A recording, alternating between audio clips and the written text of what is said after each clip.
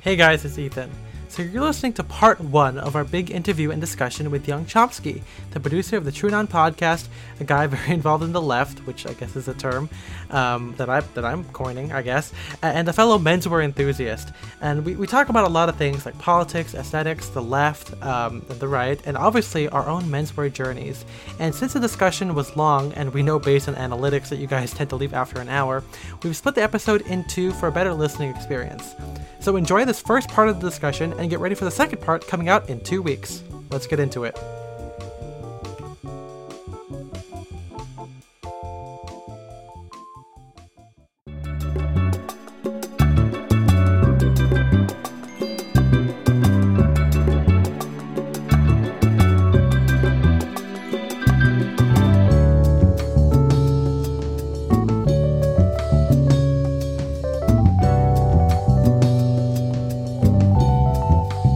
Hi guys, welcome to Style Direction, a menswear podcast without the stuffiness. I am one of your hosts, Ethan M. Wong. I'm the other host, Spencer Audie.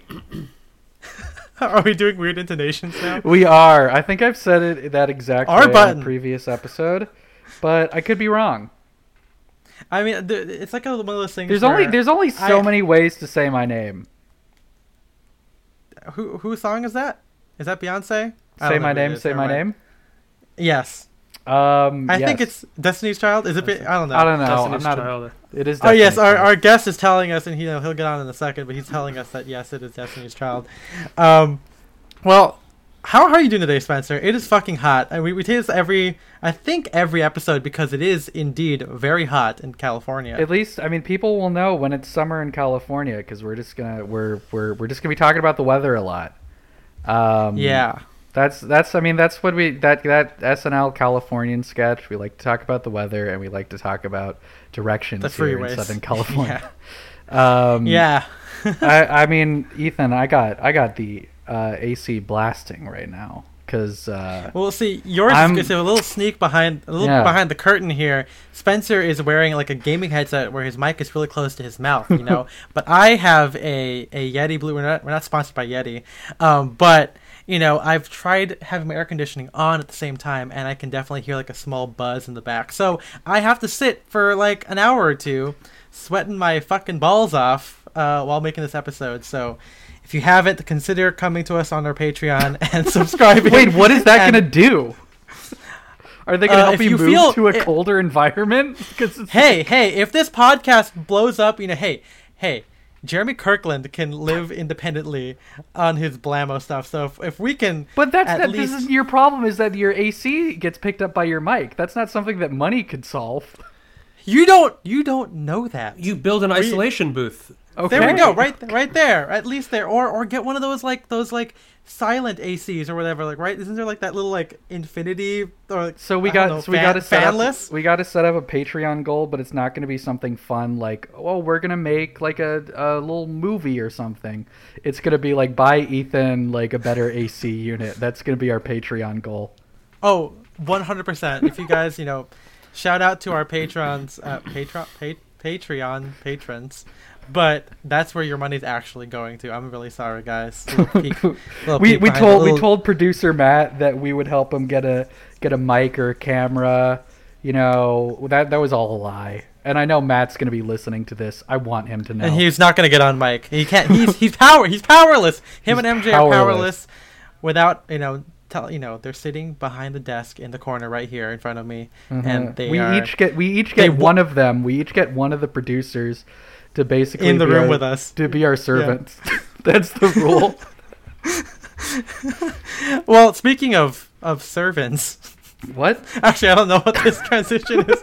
I was gonna say our guest knows what it's like to be a producer, but before we get into our guest, I just want to say that it's been about 3 years since we started the podcast, and when we first conceived of it, when we first incepted it, I guess it wasn't incepted. So we were on an airplane to Australia.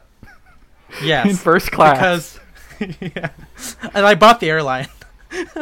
If you guys haven't seen Inception, you guys should, because it's a really fun movie. If you haven't seen it a quick little recommendation for this obscure, a really popular movie.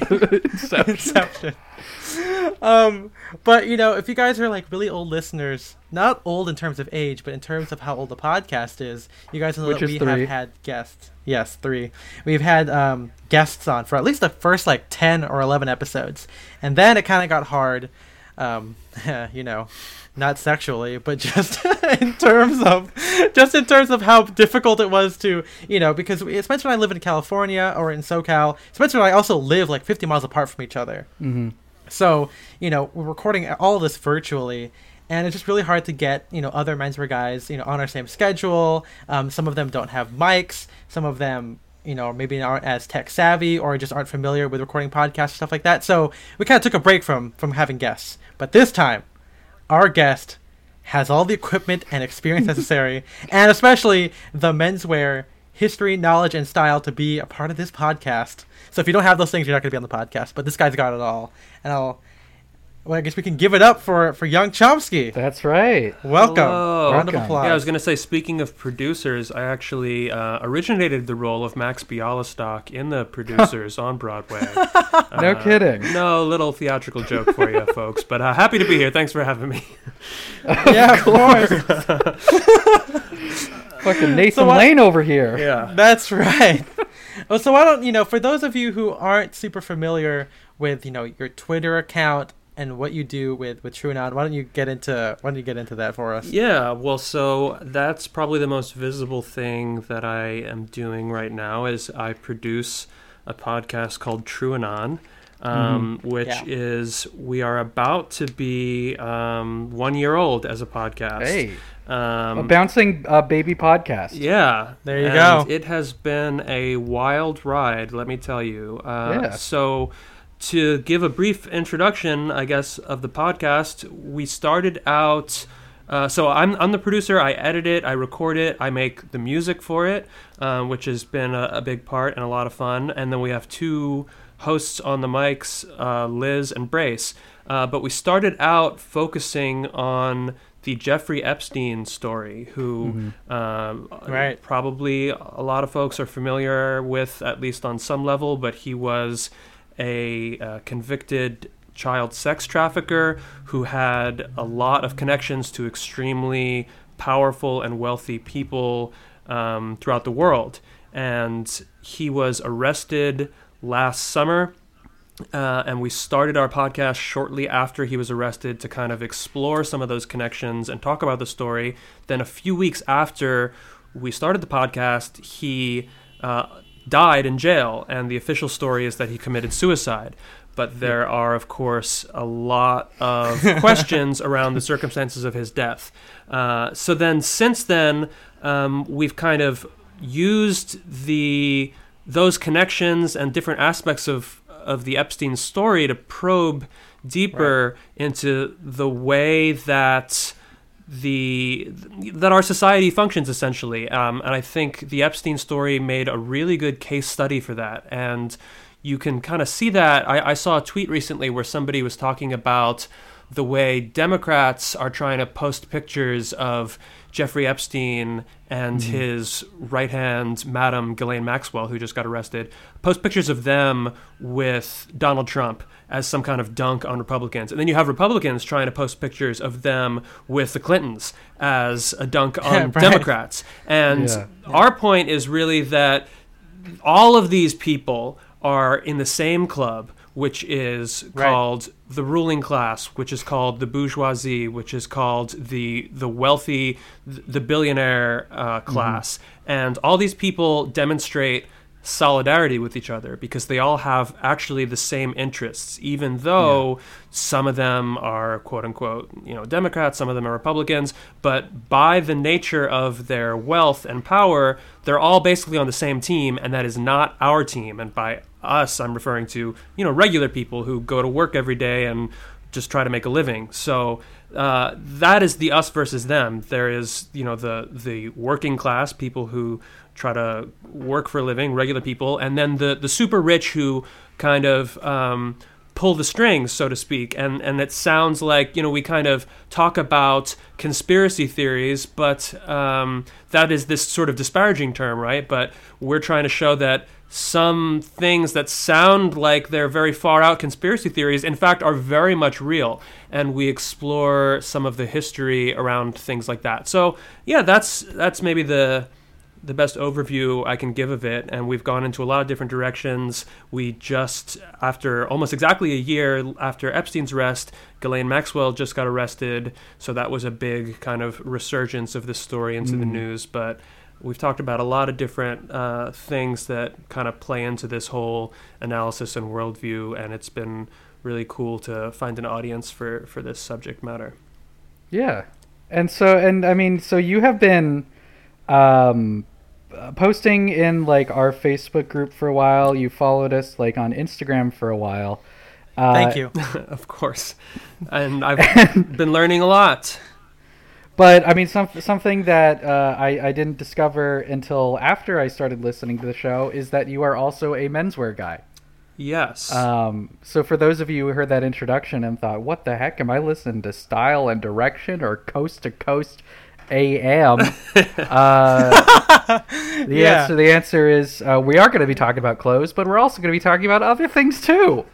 Yeah, we're going to be talking about politics. So shut up, idiot. Why, it's a very interesting time here, quarantine and all this kind of stuff. And if you aren't really familiar with Spencer and I's politics, we're very unabashedly left. And in fact, in our Discord channel, which, big props to the Patreon guys, but, we were kind of talking about, politics and menswear for quite a bit. And we thought, what a better guest to have than young Chomsky, who kind of fits both of those things. He's on the left and he's a very stylish guy. So can you tell us a little bit about how you started to kind of dressing this way? Because we know that you have like kind of like a tech background, so how did that work out for you? How do you start going from, what I'm assuming is a tech kind of guy thing to wear hoodies and whatnot. I'm not saying that you did that, but going into like, now wearing Drakes, and, you just got a made-to-measure jacket. How did that all happen for you? For sure. Well, so first of all, I want to give props to Spencer for talking abusively to your audience. I think that's always a good move. People absolutely they should know where they stand. Yeah, no, people. Hey, sad guys, fuck you.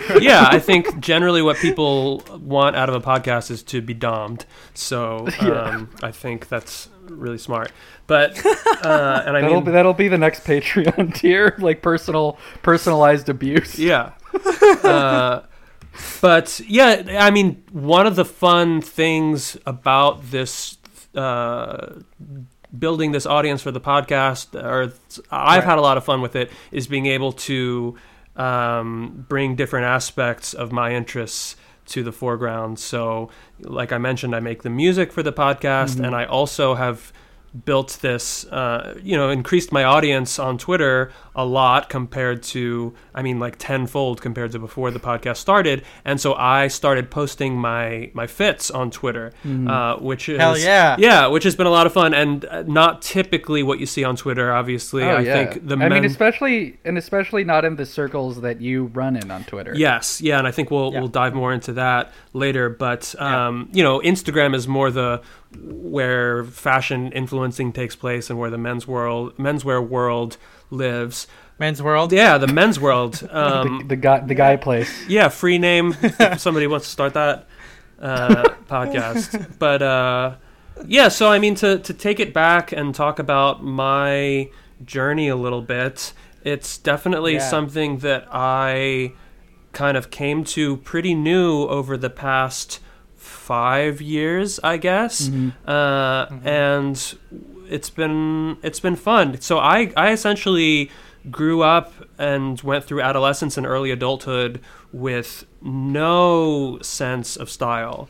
And I think that's not super uncommon for both Ethan and I, for years did dress like shit. Yeah.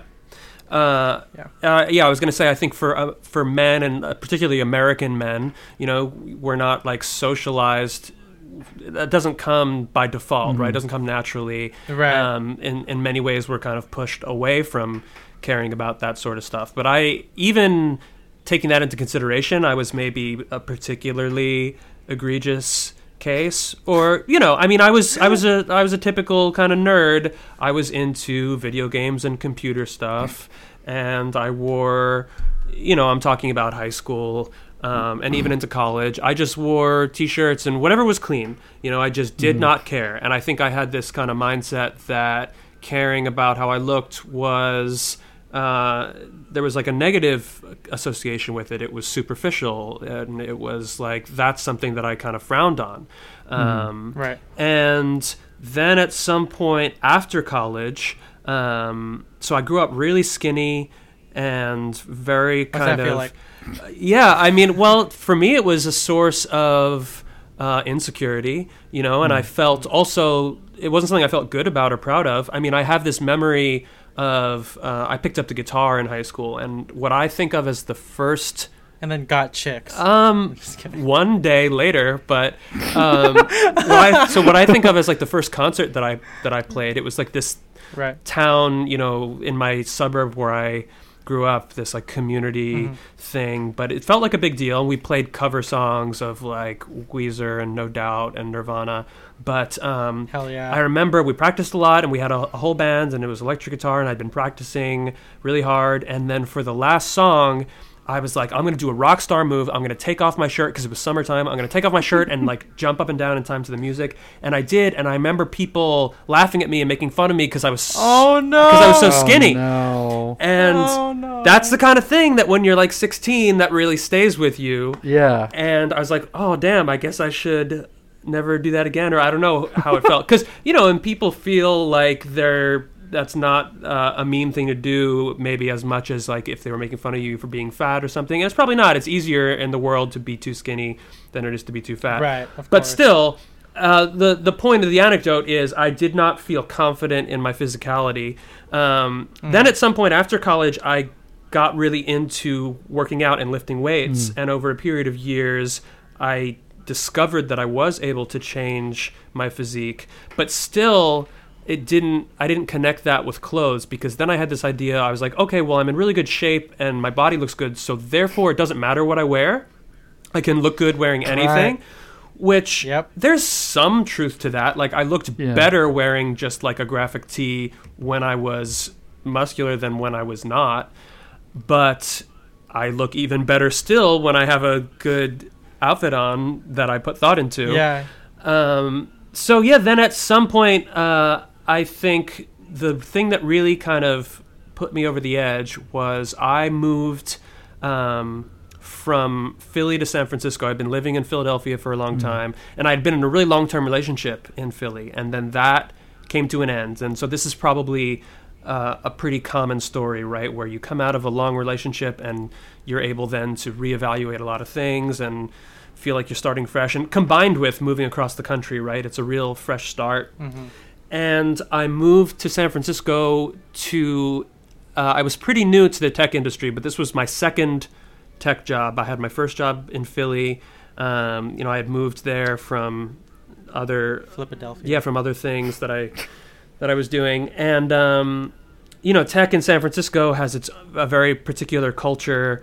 Like if you've watched the show Silicon Valley, which I've watched a few episodes of, and then it felt pretty close to home, and I didn't keep watching it. But I would say it's not too far from reality in a lot of ways.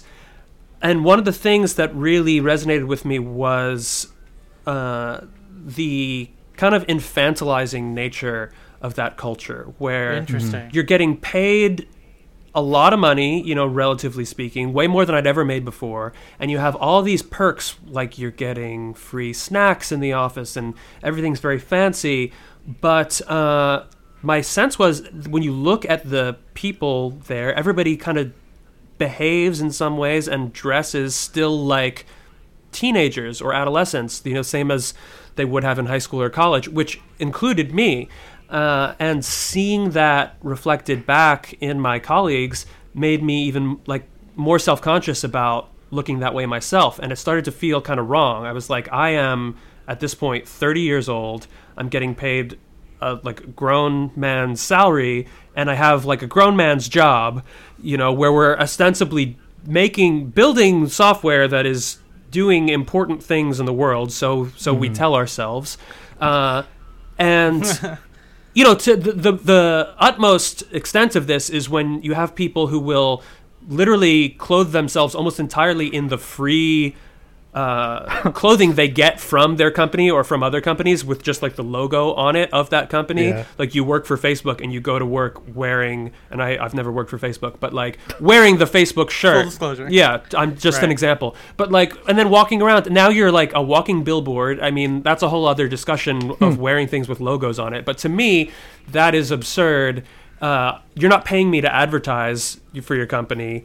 If I work for you and you want to pay me to advertise, like we're gonna have to talk. That's another negotiation. You can give me another $20K a year for that, right? And I also think it looks bad. I think tech logos look dumb, and it's just, I don't know, I think it's silly, and I make enough money to buy my own clothes, so I find it kind of bad. So that really, seeing that all around me made me want to go another way, and that's when I started getting more interested in clothing. But so to come back to where I started this, I came into this with such a lack of knowledge and such a lack of a sense of aesthetics or taste that I used to get anxious when I would go have any situation where I had to go into a shopping or anything, mall or whatever. Yeah, or somebody asked me for an opinion on something because I just didn't know. I didn't know what I liked. I didn't know what looked good on me. I didn't know like what things were called that I was looking at. So if I walked past or into a clothes store and somebody came up and was like, "What are you looking for? Can I help you?" I would like start sweating because it's like, I don't know. I just want to get. And I would get the first thing I saw, and then I would want to leave, and then I'd come home and it like wouldn't fit me right. But it's like, oh, that's fine. Oh no, poor baby. Yeah, it's okay. I've come a long way. But my solution or my approach to it was similar to the approach that I have taken to other things. It's like, all right, well, I want to cure myself of that by just diving deep and like reading and really taking this kind of intellectual, nerdy kind of approach to it, where I want to arm myself with knowledge, so to speak. So, of course, my first stop was Reddit. At the time, and I discovered that's where all the knowledge is stored. That is the all repository is on Reddit. It's the Library of Babel that Borges wrote about, where all the human knowledge is stored. So I went to Male Fashion Advice, and I think for all its flaws and foibles and whatever we can say about it, it is good for this kind of thing. And I was like, okay. I read the sidebar and the FAQ, and I had all these tabs open, and I was like, okay, Oxford cloth button down, all right, and started figuring those things out, and like, all right, Uniqlo, let me see what that is all about. And that's kind of where I started, and it was kind of exposure therapy for me. And then next time I went into a store, I was a little bit less anxious because I knew I could be like, one Oxford cloth button down, my good sir. And then the store clerk was like, damn, this guy knows his stuff. They're like, You're so surprised. Yeah, he's like, I can tell that this man is a man of taste and refinement. And so the funny thing though is like when I used to work retail or whatever, I could always tell when someone was coming from MFA just because of like the way they would say things. I think we also said that before in the J. Crew episode, right, Spencer? Where it's like I could tell someone walks in. I could also tell who was there from Frugal Male Fashion Advice because they would always ask for specific items that were on markdown, like by the name on the website. They wouldn't say, it's like, hey, do you have Can you give me the SKU number, please? Yeah, exactly. And it's like, damn, okay. But no, I think I agree. I mean, I associate very strongly with the the nerdy approach to menswear. Learning as much as you can. Like, I never thought about this until you said it, but one of my main complaints about like the Gentleman's Gazette and why I started my own blog was that he never really had a lot of pictures of what he was talking about. It'd always be like one illustration. I think maybe he's changed that since then, since he started doing video and whatever. Also, one reason why I put like a shit ton of pictures in my blog post. I mean, I want to prove everything. The other issue is when your website is monetized, like the Gentleman's Gazette. You have to own all the content. Yeah, exactly. So that's This is why you'll never monetize your blog. Exactly. But in terms of like the nerdy thing, like I remember looking back now, when I was trying to find all the different stormtrooper armor on Wikipedia, I would hate it if like they would like mention, oh, this is like the dark trooper armor, but they would have like one really bad picture of it. Like there's got to be an illustration or concept art somewhere. So I kind of get like, okay, I got to learn everything and learn all the pieces. Like, okay, that one takes from this. You know, Dengar is wearing sand trooper and snow trooper armor. Like, do you guys know that? But no, it's I mean, maybe I'm thinking like we should do like a nerd episode on like style and direction. See how many people were like fucking just dweebs. Which actually, I bet according to our show. According to our Discord and our like Facebook group chat with our friends, everyone at least is like very familiar with like Star Wars and has kind of this nerdy culture. Yeah. Well, that's just kind of how my mind works, and it's funny. Right. I mean, I took the same approach to getting into weightlifting.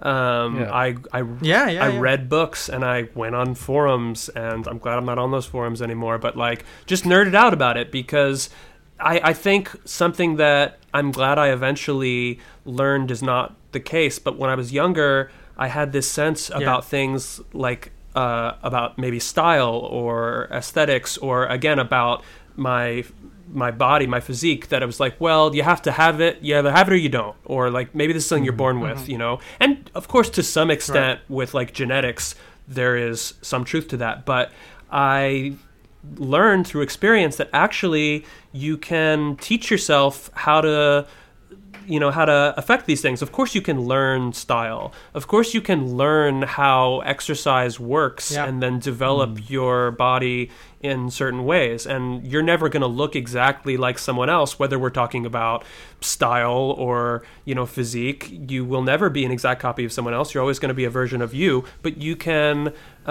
think your way through, why does that person look a way that you like? Exactly. What is the effect that's having on you? Like what is it you like about that? And then you can try to, you know, develop your own kind of journey through that. So yeah, I've taken that journey in different areas, and it's been illuminating to do over the past, you know, several years. Yeah. I mean, like we say on the podcast, at Twitch, and even on the blog, where Spencer and I like to say that we kind of cosplay some of our favorite menswear icons. But, you know, to us, it's very clear we're cosplaying, but to other people it might not look that way because we're only limited by what we have, right? Like, we might not have that exact, you know, Liverano suit that Mark Cho is wearing. We don't have the Dalcuore jacket that Ethan Newton is. That Ethan has, but then I might have like he is a jacket. You are what you eat. Yeah. I guess. Assimilation. But no, like, you know, like I think like for me, right, like it's like I don't wear point collars, but I wear spear points. But I can also, like, because I work at Ascot Chang, I can get like the same fabric that maybe Mark Cho or Justin Chang has, but it's doing it through my own lens, and therefore it's my own style, right? It becomes something more about me, even though I'm clearly lifting up what I'm inspired by. Yeah. But yeah, I mean, like the point that the point that you're making, I don't know if this is the point that you're making, but it illustrates how important it is to have like just kind of like a basic vocabulary, and before you get started like in buying, you know, and building a wardrobe, you really need to figure out what it is that you like. Yes. Like 100%. That's the biggest way to stop you from wasting money. I'm sure, I don't know exactly what episode would be the best, which would be the closest to us talking about that, but I'm sure maybe we have it. Yeah. I'm sure we've done some like it. It's always our number one thing is like when someone asks us, hey, how do I start dressing well? I'm like, get like an Imgur album and just start putting stuff into it of what you like, and then study what it is that's like, okay, like look at how the shoulders are. Like clearly an H&M jacket cannot achieve that particular shoulder. But so like, did you ever dress like MFA basic, or did you start amassing like a tailor, like, you know, Bryce Lynn's drapes that we all like? Definitely kind of not. I mean, it took me a while to get there. I mean, I think when I first started, I was like, let me just get some chinos and button downs, because that was kind of a step for me. You know, I was wearing hoodies and t-shirts before that, and of course, as soon as I started doing that, people noticed and made comments, and that felt a little bit weird, right? And this is a thing I hear from people too, especially people in tech. They're like, oh well, but everyone around me dresses like this, so I can't, because people will be like, oh, what are you, going to an interview or something? And I get that. They do be like that. Yeah, I get that because I've been there. But the thing is, that people will stop within like a week of you dressing differently because no one's going to say that to you every day. And although, I mean, some people, so boring. Yeah, some people are very annoying, and I've had people be like, "Oh, hello, professor," like every time. And you guys know that people will continue, and this. I'll get on a bigger rant about this later.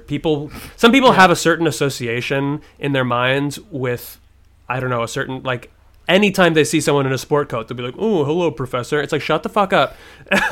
Just because you only, I don't know. It's very silly. But we've talked about how it's like if you ever wear like a brown fedora, no matter what you're wearing it with, someone's going to be like, "Hey, Indy." Like someone's gonna call you Indiana Jones. Yeah, when was it? I think I was wearing a brown fedora with a denim jacket, and someone was like, "Hey, nice look, Indiana Jones." I'm like, when did he ever wear this thing, man? Like he never. Like I had like a bandana. It was like a workwear thing, if anything. But clearly, some things cannot be changed, or at least without proper brainwashing, I guess. Yeah, brainwashing, re-education. Yeah. Well, yeah. So where do you look at for inspiration? Like when did it start taking place for you with all like going Ivy and Taylor? Well, so first I just want to say I obviously agree that is the best approach because I have seen, as far as exploring and finding things that resonate with you, because I have seen other people in different places of the internet, obviously not in your community, which wouldn't give such bad advice, but I've seen people in other places say, "Oh, I want to get more into fashion. Like, what's popular right now?" And people will be like, "Well, light wash jeans or Aloha shirts are popular right now." I'm like, "Oh, good. Yep. I am going now to the mall to purchase one light wash jeans, please." I mean, that happens at J. Crew. It's like sometimes people will just be like, "Hey, what do people?" It's like you go to a restaurant. It's like, "Hey, what's good here?" Like you just ask that. Like, come on, bro. And that was always such a weird approach to me. And I get it, but I don't obviously think that makes a lot of sense as. If you're that person and you're feeling very kind of new or you don't have much of a firm sensibility, which is where I was. So, yeah, I mean, how did I first start developing that? I mean, it took time, and I would not nearly say that I am complete. Which is exciting to me. I think I'm still always finding new things that appeal to me, but I guess it went from Reddit, seeing people. I used to look a lot at the what are you wearing today threads and seeing stuff there, and just generally becoming more open-minded over time, because I used to see a lot of stuff and I'd be like, I would never wear that, and now I see a lot of stuff that's like, I don't wear that now, but who's to say, maybe I would, or damn, that'd be cool, I gotta look for something like that.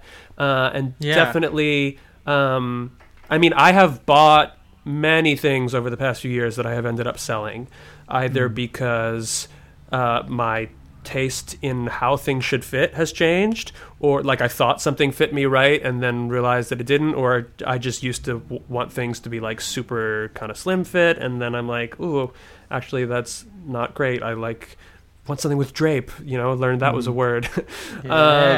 Or, just appreciation for, of course, when you're first starting out, you don't want to drop necessarily, you don't want to invest or spend a lot of money on things. So I'm like, all right, I've never worn a sport coat before, so I'm going to buy this Uniqlo jacket that's cut like a sport coat for $70. And then I'm like, oh, actually, this is cool. I'm capable of taking myself seriously wearing this, so let me get an actual one that's made out of wool or cotton or whatever.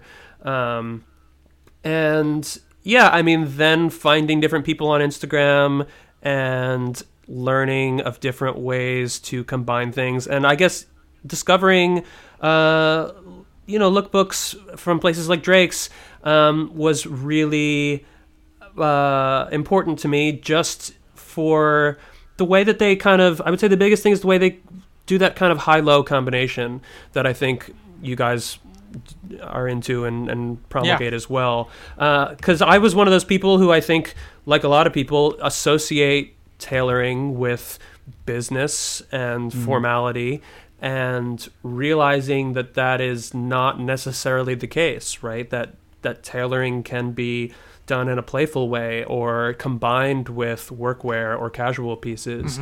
And so that is now something I'm really drawn to. especially again working in tech, I've never had a job that actually I have. It was terrible. Years ago, I had a sales job, and this is before the beginning of this story, right? Before I had developed any interest in fashion. I actually just donated this suit, but I had a job that required me to wear a suit, and I was just like, okay, I will go to Joseph A. Bank, and it's like, one suit, please. And I bought this black. It was a black suit because I was like, oh, I guess that's what a business suit is, and it was so bad. But yeah, I mean, that's what I thought of like a suit, right? It's for when you go to a funeral or a wedding. I also just donated this suit that I wore to my best friend's wedding, which was only... My best friend's wedding? Yeah, there you go. Julia Roberts. Film reference. Yeah, so me and Julia had been hanging out a lot around that time. No, but it's so funny. It fit me so poorly. But at the time, I remember I went to Macy's... Yeah. And got the sales guy. I was like, I don't know. I need a navy suit because I was a groomsman, and he helped me out. And I just put it on. It has been in my closet for like, I don't know. It's been 4 years, and it looked so bad. It was like really baggy jacket and like full break trousers, but slim. And it was like a Ryan Seacrest line. Oh, no. Oh, I know the suits. Yeah, just not good. So I just donated that. But yeah, point being, that's what I thought, a suit was for, or tailoring was for. Didn't really have this concept that like it could be... and of course, a lot of people think that way and will still kind of react to you that way. I've worn a very kind of fun, casual... soft-shouldered sport coat with denim and loafers and a kind of bold tie, and still had people be like, why are you so dressed up or whatever. And it's like, this is like a very laid-back outfit, but you're wearing a t-shirt and flip-flops, so I guess you think I'm dressed up. As Die Worker always says, he's like, why don't people notice I'm wearing patch pockets? Come on, people, I'm dressed down. One of the best tweets of all time. I think on the Twitch, that's like, it's a common theme because sometimes I bring in some of the grievances I get from. Well, I have like regular friends too, right? I think that's one big thing in my lifestyle episode that I'm like, I literally have like I have a mixture of like regular people I hang out with and like Menswear people, and so occasionally I'll get the whole, why are you so dressed up? And I'm like wearing like jeans and loafers or something, and I'm like, really? Like, this is it? I really still want to do a picture of like an H&M guy with like a blue slim fit suit with like tan shoes, and then like fucking like Jake Grantham like slouching and like with like his necktie all askew tucked in with like loafers, I'll say, and cut out their heads, like just have the bodies be like, which one looks more formal? And it is my hypothesis that people would pick the H&M guy over Jake Grantham just based on like the attitude. But I could be wrong. I haven't done it yet, but one of these days I might just I just do it and see how people perceive tailoring. And basically, your friends are like, why are you wearing that rabbit suit? And you're like, why are you wearing that man suit? That scene from Donnie Darko. Yeah.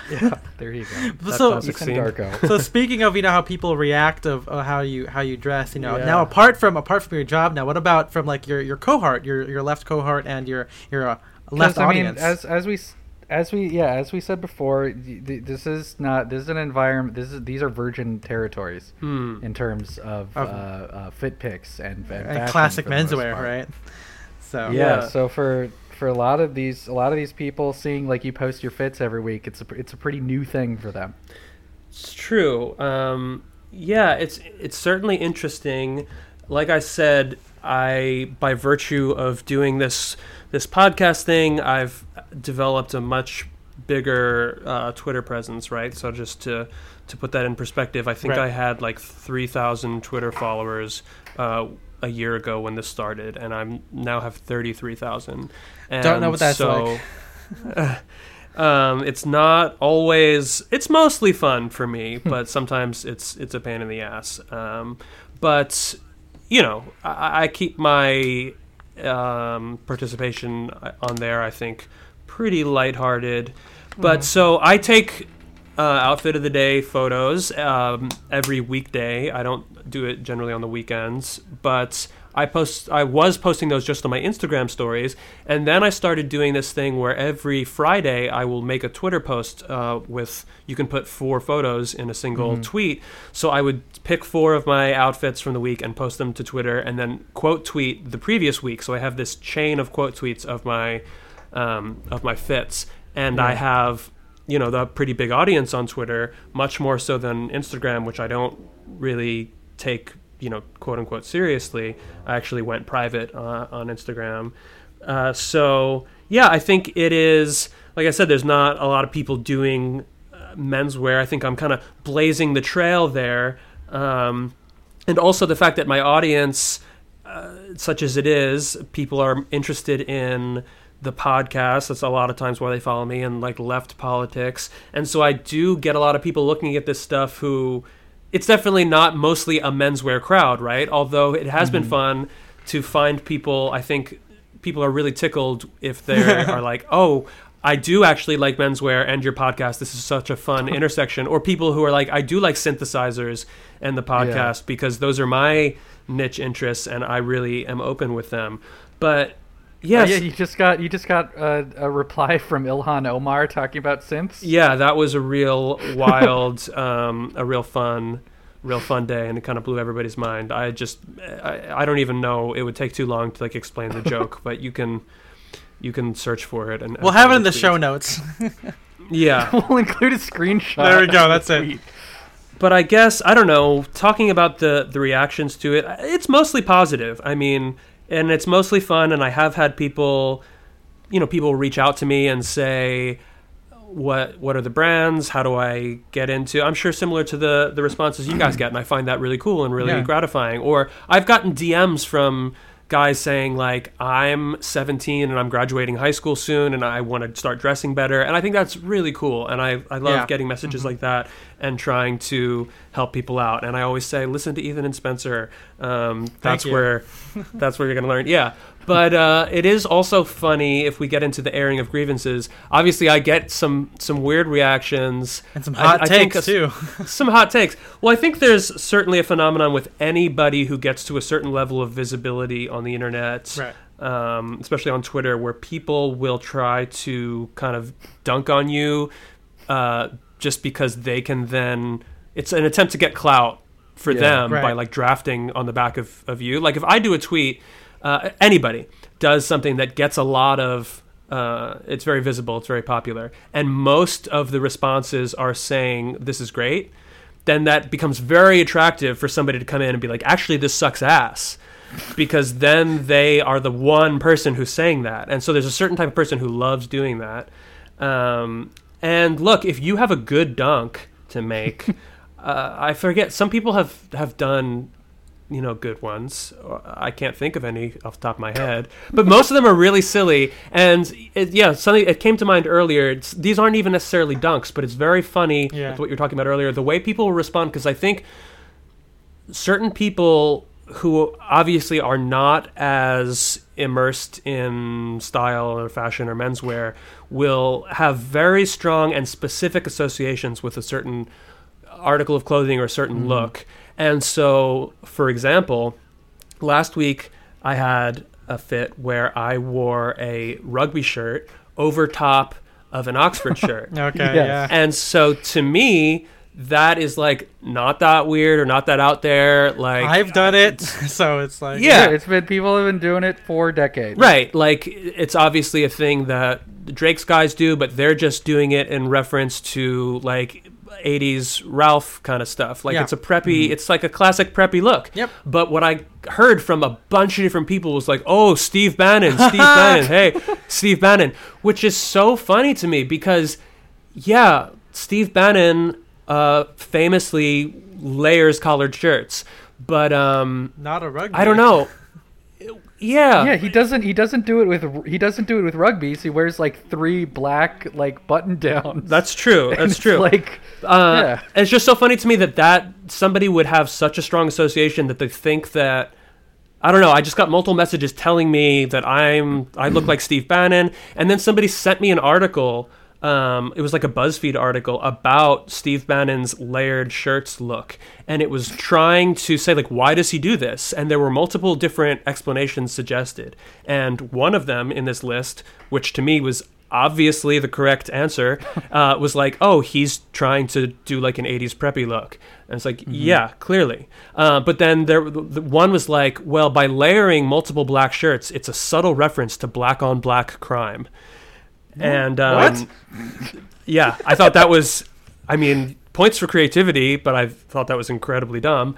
And the other thing too, this is actually the same fit. Every single fucking time I wear this shirt, it's a navy and red striped rugby shirt. And people will be like, Chris Chan, which I do not know who Chris Chan is. Do not message me and explain to me. I do not care. It's some kind of nerd-ass anime gamer shit. I don't know. But like, if you don't want to know, Spencer, I won't tell you what it is. Okay, but I get the sense enough. But clearly, I've seen the pictures. Some guy, Chris Chan, like famously wore... which not even exactly the same, but no, it's I don't even think you wouldn't call that one a rugby. That's just a striped polo, right? I don't know, but it's similar. Yeah. But again, it's so funny. I mean, basically what I'm saying is it says more about you than about me when you say that kind of thing, because it's like you've only ever seen one guy wear a rugby shirt before, and you're gonna be, ooh, Chris Chan. It's like, no, dude, a lot of people have worn rugby shirts in the world,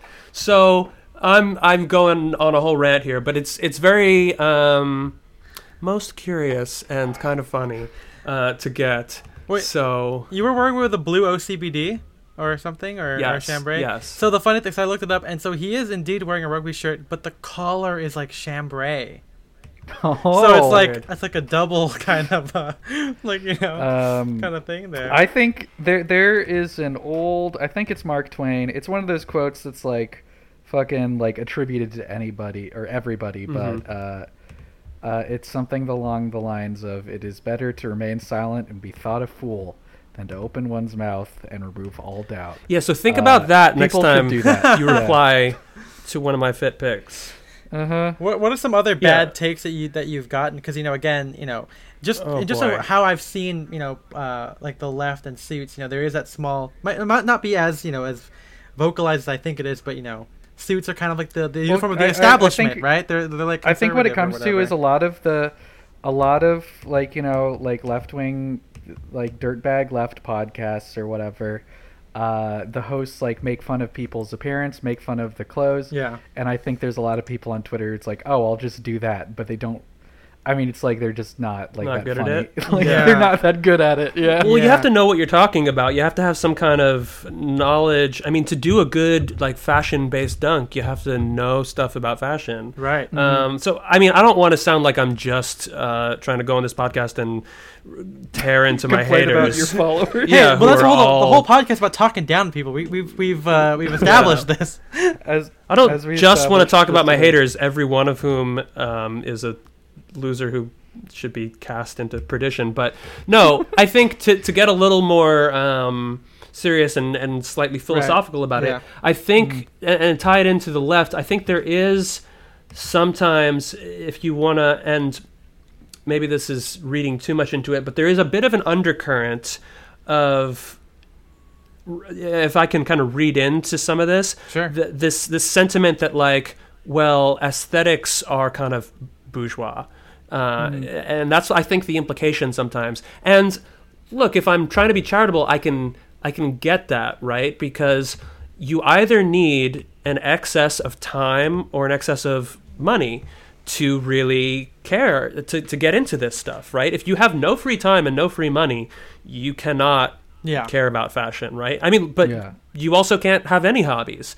So, I mean, that's essentially where I think that this is wrongheaded, to criticize fashion as being, I mean, I just completely fundamentally disagree. Like, this is the whole slogan that we often hear on the left is bread and roses, and the point of that is, it comes from this speech where it was, the worker needs bread, but she needs roses too. And the point is that, and that resonates a lot with me. It's what we need to be able to survive. That's bread. We need the basics of living, but we need roses. And that is, That's beauty, that's art, that's love, that's laughter and mirth. And of course, there's people on the left who are saying this, but I think you sometimes get this pushback like, oh, you're wearing expensive shoes, you're not a socialist. And it's like, well, I think we should all be able to have nice shoes. So that's why I'm a socialist. I don't think only I should be in some rarefied class where I can get nice shoes. I mean, I'm lucky that I have an income that affords me those nice shoes. And then, of course, we can talk about, well, I think hopefully these shoes are expensive because they're made domestically, where maybe the labor conditions are slightly better than somewhere else, and that's hard to know. But it's like shoes or whatever garment, it takes a lot of work to make. Well, don't you think that somebody should be compensated for making that? Like, if I'm trying to get the cheapest thing possible, what does that say about paying the person who's doing it? So there's a lot that we could get into there, but I do think that people on the left, for understandable reasons, but sometimes get into this reflexive attitude of being dismissive about things like fashion, because, well, they've been excluded from it because, again, they don't have the time or money to really get into it. And of course, we can talk about, there are ways that with thrifting, secondhand, or kind of more value conscious brands, and those are real issues. But the fundamental thing is that I do not think it is good, philosophically, politically, to get to the idea that caring about aesthetics shouldn't be a part of our project. I think it's super important, and that's aesthetics in our political communication and in our personal presentation. I think all those things are valid. You are valid. I see you, I hear you, and you're valid. That's my message. I hope you've enjoyed the first part of our conversation with Young Chomsky. Don't forget to listen to the second part, which comes out in just 2 weeks. You can keep up with Young Chomsky on Twitter at YUNGCHOMKSY and listen to his podcast, Chuanon. You can also follow our podcast on Instagram at Style and Direction, all spelled out. Me, if you want to follow me, you can find me on Instagram at Ethan M. Wong, and Spencer is at Spencer DSO. All of these links are in the show notes and the description of the episode, so don't worry if you are not writing this down as I'm saying it. And don't forget to be a patron of our Patreon to get access to our exclusive Discord community and our monthly bonus episode. And speaking of the Patreon, big ups to our Sadcast Fanatics, which are our highest tier that we offer. So we're saying a special thank you to Seth Peterson, Austin Millot, and Eric Hall. Your contributions really matter a lot to us, and they mean a lot because we get to continue making this podcast. Big thank you to our producers, MJ and Matt. Don't know why I gave that in voice, but that's just kind of how it happened. We'll see you guys in the next one. Bye-bye!